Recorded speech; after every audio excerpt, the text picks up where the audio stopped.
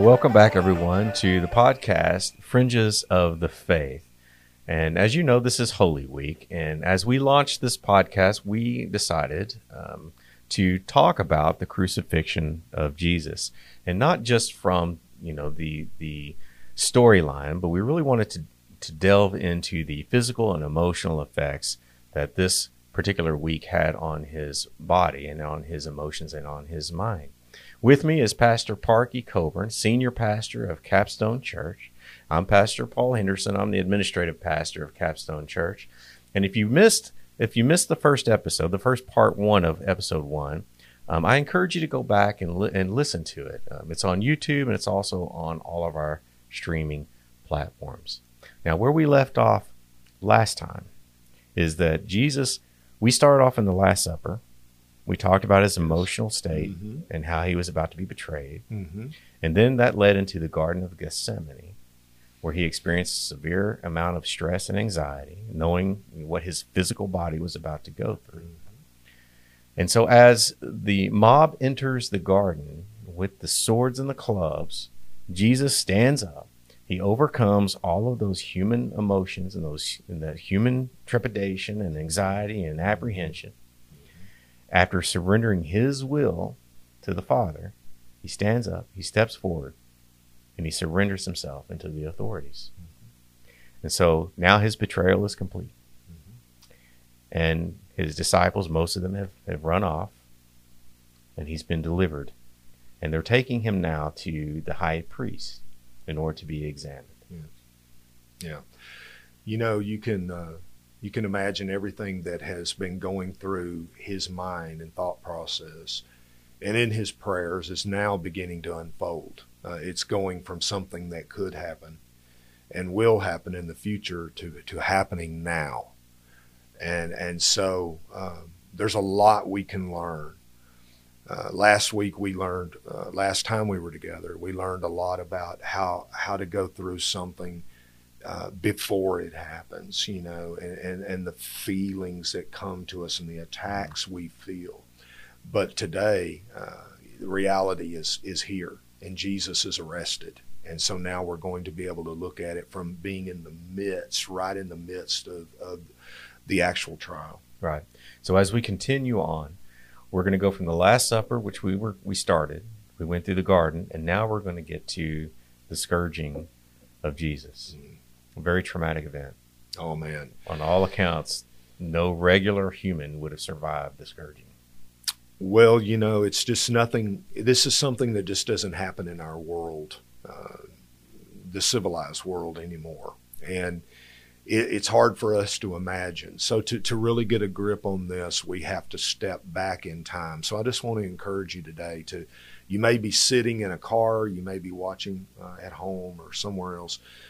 Transport yourself, okay? And I'm not being weird here. I just mean in your mind, try to step back into this time and be right there with Jesus during this period. That'll help us be able to get a grasp upon what's going on. Amen. That's great. So the guards are escorting Jesus to the residence of Caiaphas, the high priest. And that's also where the elders and the scribes have gathered to examine Jesus. And really this is what we call today a kangaroo court. Oh, yes. They knew the outcome that they wanted. It's happening in the middle of the night. Yeah, in the middle of the night. Never happened before. It's shady from the very beginning. So everything was going according to this plan that they put together. The account provided by John says that they're met by Annas, which is the other high priest, the alternate high priest, and happens to just be the father-in-law of Caiaphas as well. Annas examines Jesus first in the account of John, and he asked Jesus about his disciples. Now, what that tells me from my experience is that what Annas is trying to do is to get Jesus to snitch on his disciples. To tell us who they are, because I believe that they really wanted to go round them all up, because they wanted to put this whole thing to an end right there. That was their whole goal. He wanted them to turn on his disciples so that they could be arrested. That's what I believe. Now, is that biblically? No, but is it scripturally sound? It could be. But looking at all of the evidence that we've been looking at and how this all came about tends to lend me to think that they really wanted to just wipe this whole thing out. Yeah, they're probably probing for weaknesses here. Mm-hmm. They're asking him about different things in his life. They're looking for a weakness. They're looking for something that they can use to put pressure on him. Right. Then they ask him about his doctrine, what he's actually teaching. And so how does Jesus answer this? He says, basically, he says, whoever wants to know what I've spoken about, what I've said, you should go ask those that I actually spoke to. Yeah. See, oh man, what is so cool about the events from here to the crucifixion is how Jesus exposes the hypocrisy and the illegal nature of what's happening here, without just saying what you're doing is wrong, it's illegal. He says, okay. He goes, if this is a real trial, where are the witnesses? You know what I'm saying? He goes, where are all the witnesses, and why is this being done in the middle of the night? That's good. That's good. And so his response of, why don't you go talk to the people that I've spoken to? Basically, where are your witnesses at? That angers them, that makes them angry. Luke's account in chapter 22 goes on to say this, that the guards and the officers then blindfolded him, and they began to beat him, striking him on the face and telling him, prophesy to us, who struck you? That tells us, number one, that the guards that did this were the temple guards. They were the guards of the high priest. Yes. We're not talking about the Romans yet. He hasn't been delivered over yet. Right. So this is his own nation, his own people that are doing this to him.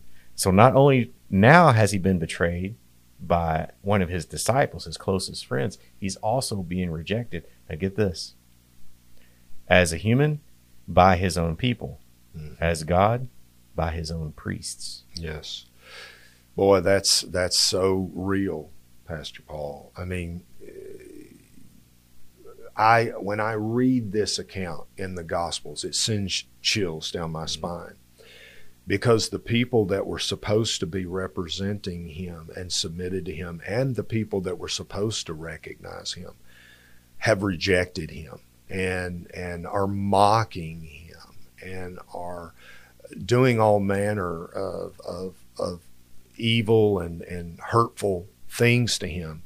And it just it makes me shiver to think about the ones that blindfold him and then hit him and say, prophesy, who's the one who hit you? And I can't help but go from this event to a future event way, way down the road when sinners stand before the Lord and he's able to tell them exactly who was the one who hit him. Right. Does that make sense? It makes perfect sense. Yeah. And so when if you think about the history of the Israelites, right, this is yet another example, and this is probably the most egregious example that the Israelites rejected God in favor of their own traditions and their laws, and in favor of their own standing, where they stood positionally within the nation. Yeah. And so how from the human aspect, not only should it, if it didn't, it should have had caused righteous indignation on the part of Jesus as human to say, well, now you're once again rejecting God in favor of yourselves. Yeah. So, I mean, but we all have to remember that it's very, very sad what happened here, and very, very painful. But on the other side of the coin, this is also a part of the plan. God knew this was going to happen, and God actually used this and turned it around to be something good, and that it was part of an opening of the door of the gospel to the Gentiles. Right. So, yeah, it had to be done. I mean, this was all a part of the plan of redemption. Yeah. Yes. And that's good that we need to remember that, because there's a lot of folks that have built a case against, being anti-Semitic over this, and that's not what this is about. It's unbiblical. I mean, we are told in the Bible what our viewpoint and is to be. Let me say it this way: is to be toward the Jewish nation. We are to be supporters of the Jewish nation, lovers of the Jewish people, Now, I'll be the first one to admit, while I love Israel and while I love the Jewish people, yes, I mean, they in many ways have been very rejecting of Jesus as the Messiah. But brothers and sisters, even that is going to be redeemed at the end, according to the prophets. And so we can't get hung up, because each one of us has done exactly what these Jewish people have done. Yes, we have. Yeah, no one is without sin. That's right. So let's fast forward now to the actual scourging as ordered by Pontius Pilate. As you know, Pilate was the governor of the area, the Roman ruler, and he really, when you read it in depth, he really wanted to release Jesus. He wanted to let him go. Yeah. And so, as a result of wanting to let him go, when he ordered Jesus to be scourged, I really think, and I'll get your insight on this, but I really think that Pilate ordered a severe scourging in order to try to satisfy the Jewish leadership, instead of delivering him over to be crucified, to be killed, to be murdered, basically, because I believe Pilate thought that Jesus was innocent. Mm-hmm. Well, I don't believe, if you go back and you study history, and I'm talking extra biblical history, Pilate was no fan of these high priests, and they were no fan of Pilate's. Mm-hmm. There was really an adversarial relationship there. Only would they work together to maintain the peace and to fulfill Pilate's job description, as well as to keep the priests in power and favor with the people. So you're right. I mean, Pilate was not necessarily motivated to do things for these guys because he liked them, because I don't really think he did. But I do agree. If we can read the scripture, let's get out of history, extra biblical history, and go back to the Bible.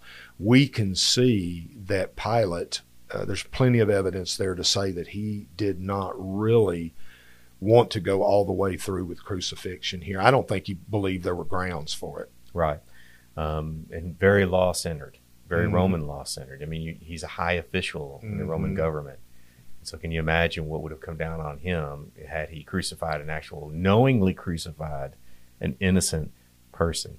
But we're going to talk a little bit in a little while about how we know that Pilate and the Jewish leadership didn't get along, because he does something intentionally that demonstrates kind of that animosity toward them. And so there's no doubt that now the Romans are taking over this phase of the punishment inflicted on Jesus, and it's going to be brutal. But we know from history and from the historical accounts and from excavations that the Romans were very cruel when it came to capital punishment and scourging. They enjoyed inflicting pain. That was something that they prided themselves on. Not only that, but they invented new ways to make it as painful as possible without killing them. They didn't want them to die during the scourging. Not unless they were ordered to kill them that way. But the scourging was really reserved for severe punishment to be released after the scourging. So, kind of as you'll never forget this, and you'll never do whatever it is you did again. Yes, that's true. The Jews also would be involved sometimes in some forms of punishment. They had some forms that they could do under their law.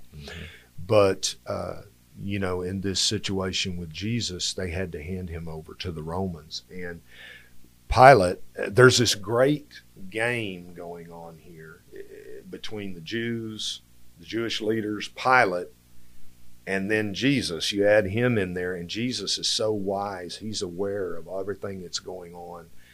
And the drama that happens between these three parties is just amazing. Yeah. And so let's talk about the method that the Romans chose to scourge Jesus.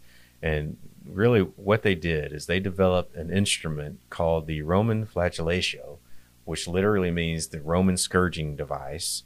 And it was also known as the flagrum. Mm-hmm. Now, I've got kind of a mock-up of a flagrum.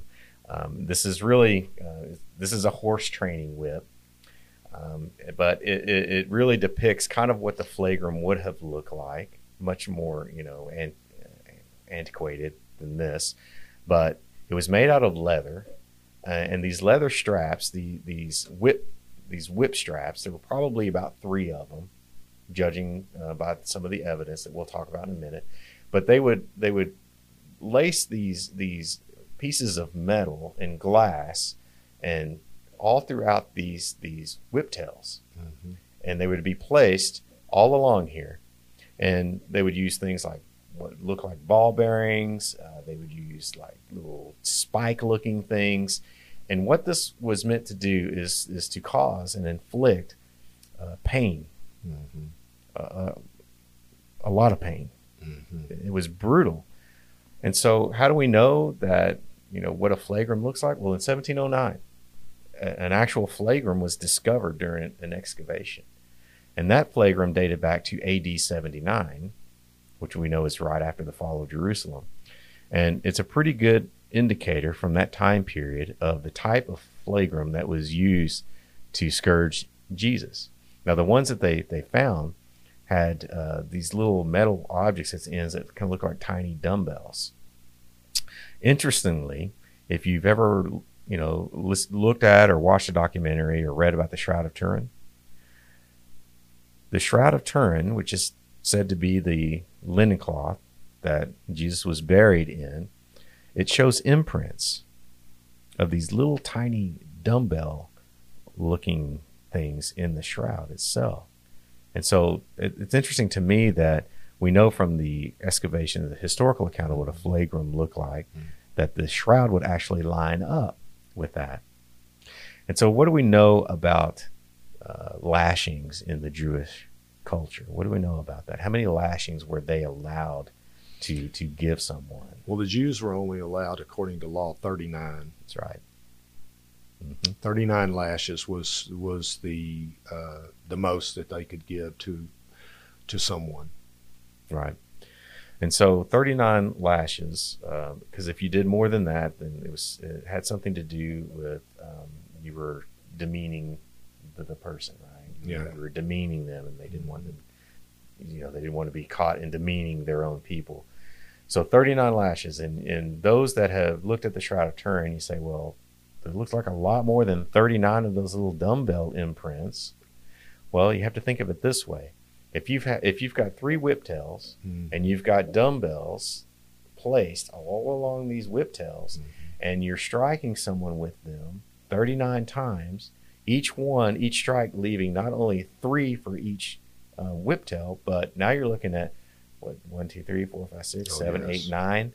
Each strike would, if it was, a 3 whiptail flagrum, each strike would have produced 9 imprints. I mean, that's how hard that they would have hit them.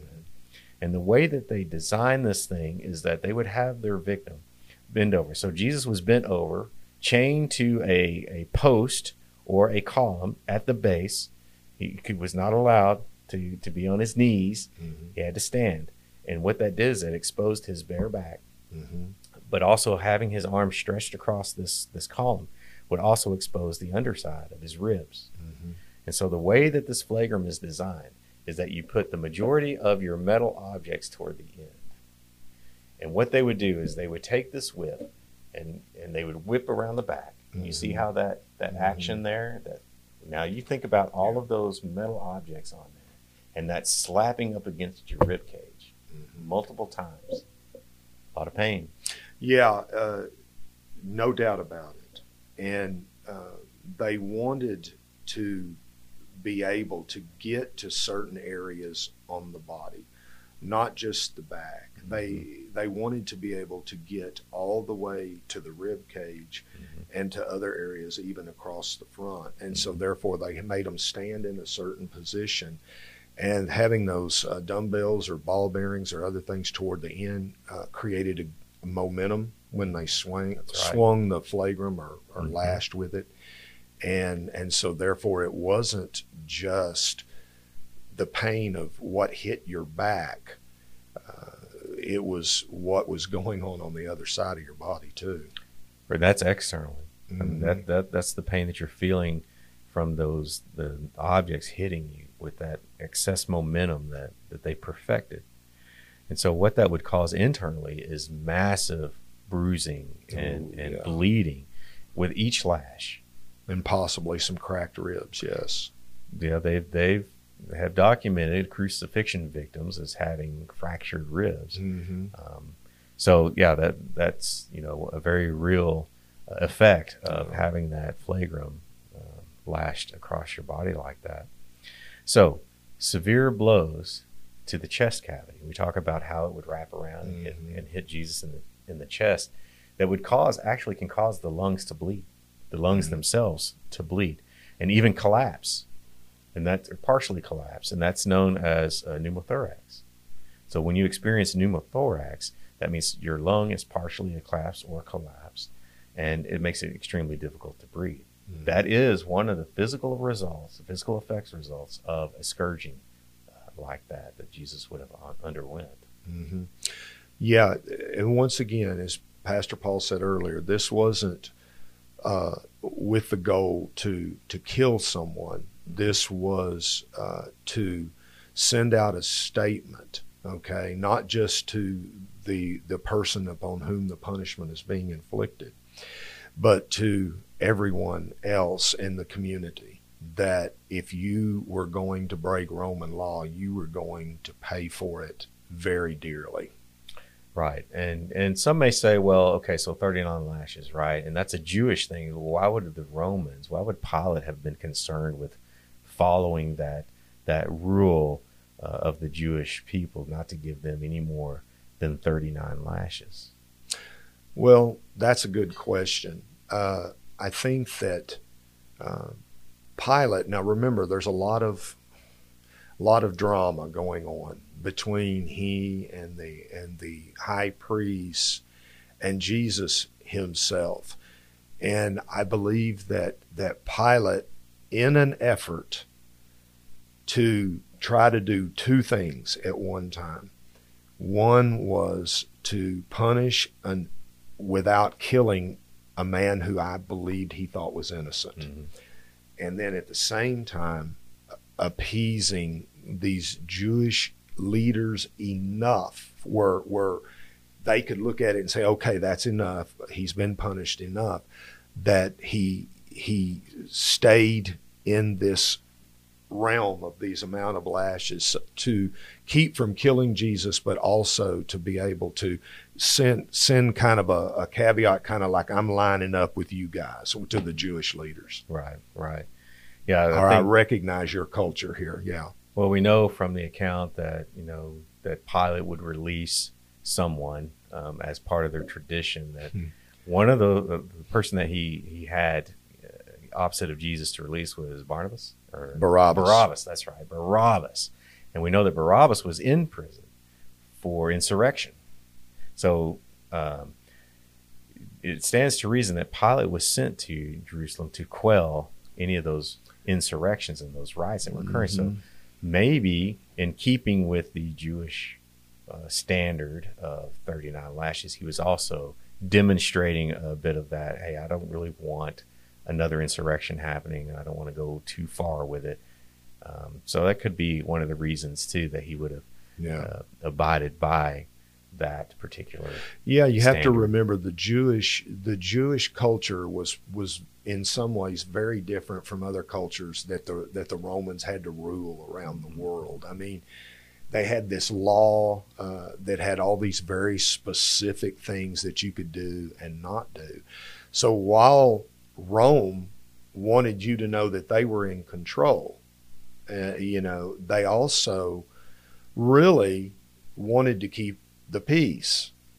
They called it Pax Romana. The Roman peace is what they called their rule. And so they would try to appease and bring in elements of the culture of the people they ruled to try to keep insurrections and things down. And so, they had this two-pronged approach that they would take with the people they ruled. Right. And so let's think about this now. We've looked at the physical state that the flagrum and the scourging would have taken. We talked about the mental state and the distress that he felt in going through those things, and we're not even at the crucifixion yet. All right. We're still in the very beginning stages of the road to Calvary. So now Jesus has been condemned by his own priests, his own people. They've delivered him to Pilate. He knows what his fate is. He knows he's going to have to suffer even more and be crucified. We know that Pilate more than likely attempted to appease the Jews by delivering Jesus over to a severe scourging, trying not to have to crucify him. And so we looked at the physical parts of it. We know that the flagrum that they used would have caused severe lacerations to his flesh, bruised ribs, if not fractured, but bruised certainly, internal bleeding, blood and fluid building up around his lungs. That becomes important later, making it extremely painful. Every breath he would have taken, every movement he would have made would have been painful. The scourging would have left Jesus, did leave Jesus, completely naked, exhausted, probably barely conscious, laying on the ground in a pool of his own blood, with him hanging by his arms from that column, shackled to that post. He was dehydrated more than likely before he even went into that event. Yeah. Now we know, yes, because of the blood loss and the dehydration, now he's even more dehydrated, and even more blood is collecting around his lungs. Slowly, potentially, had been, if he'd not given up his own will, more than likely he would have drowned in his own blood and his own fluid. This medical condition that he was experiencing at this point is called the traumatic wet lung condition. And you think about that, and when we talked earlier about, well, no normal human could have survived the scourging, right? Well, he wasn't a normal human. Yeah. And when you look at the medical evidence, all that blood and fluid accumulating around the lungs, and for all purposes, he would not have even survived to even begin the road to Calvary. Yeah, of course, we don't know for sure whether he could have or whether he didn't. I don't think that the Romans intended to kill him, but you have to see what condition Jesus is in after the scourging is over. All of you guys out there that have ever been through extreme emotional distress know that you're exhausted after that is over. He's had an adrenaline dump, Yes. a major adrenaline dump into his system. And so that causes a fallout at the end. Right. And he probably didn't sleep hardly any the night before because he was in custody. And then they get him up early in the morning. They may have put him in Caiaphas's prison underneath his house, and you'll see it if you go to Jerusalem, for a short period of time. But he's had very little sleep. He now, as you said, he's losing blood. And so the weakness is getting traumatic, and pressure is developing on his heart and lungs because of the internal injuries. That's right. And so now, if you've taken yourself there to that place, and if you can just imagine for a second that they had to unshackle Jesus from the post, his body is limp just from exhaustion and from the severe beating that he took. And so now the Romans drag his body back to a holding area. And that's where the Romans continue their insidious treatment of Jesus. It's not over. It's only really just begun. This next part, I believe, is a fulfillment of the prophecy of Isaiah 53 about Jesus, which says the chastisement that brought us peace was upon him. Now chastisement could also have be referring to the scourging that he went under, but the scourging in Jesus' case was not just a physical beating. It was a demeaning mocking event, because after they beat him, they took him back into a holding area and they began to make fun of who he was. And this just kind of shows you the mentality of these capital punishment crews and our scourging crews. I mean, this was an event that was meant to push somebody to a place where they would never ever do anything against the Roman government. But now Jesus is being ridiculed and he's being mocked, and every single one of us have heard those voices speaking to us, that you're nothing. You're never going to amount to anything. Your future is not there. And so this is another way where Jesus enters into this world that we live in, and we can relate to what he's going through. That's right. And so that leads us to Crown of Thorns. Yeah, we know what you're Well, that's what we're going to be talking about. Yeah.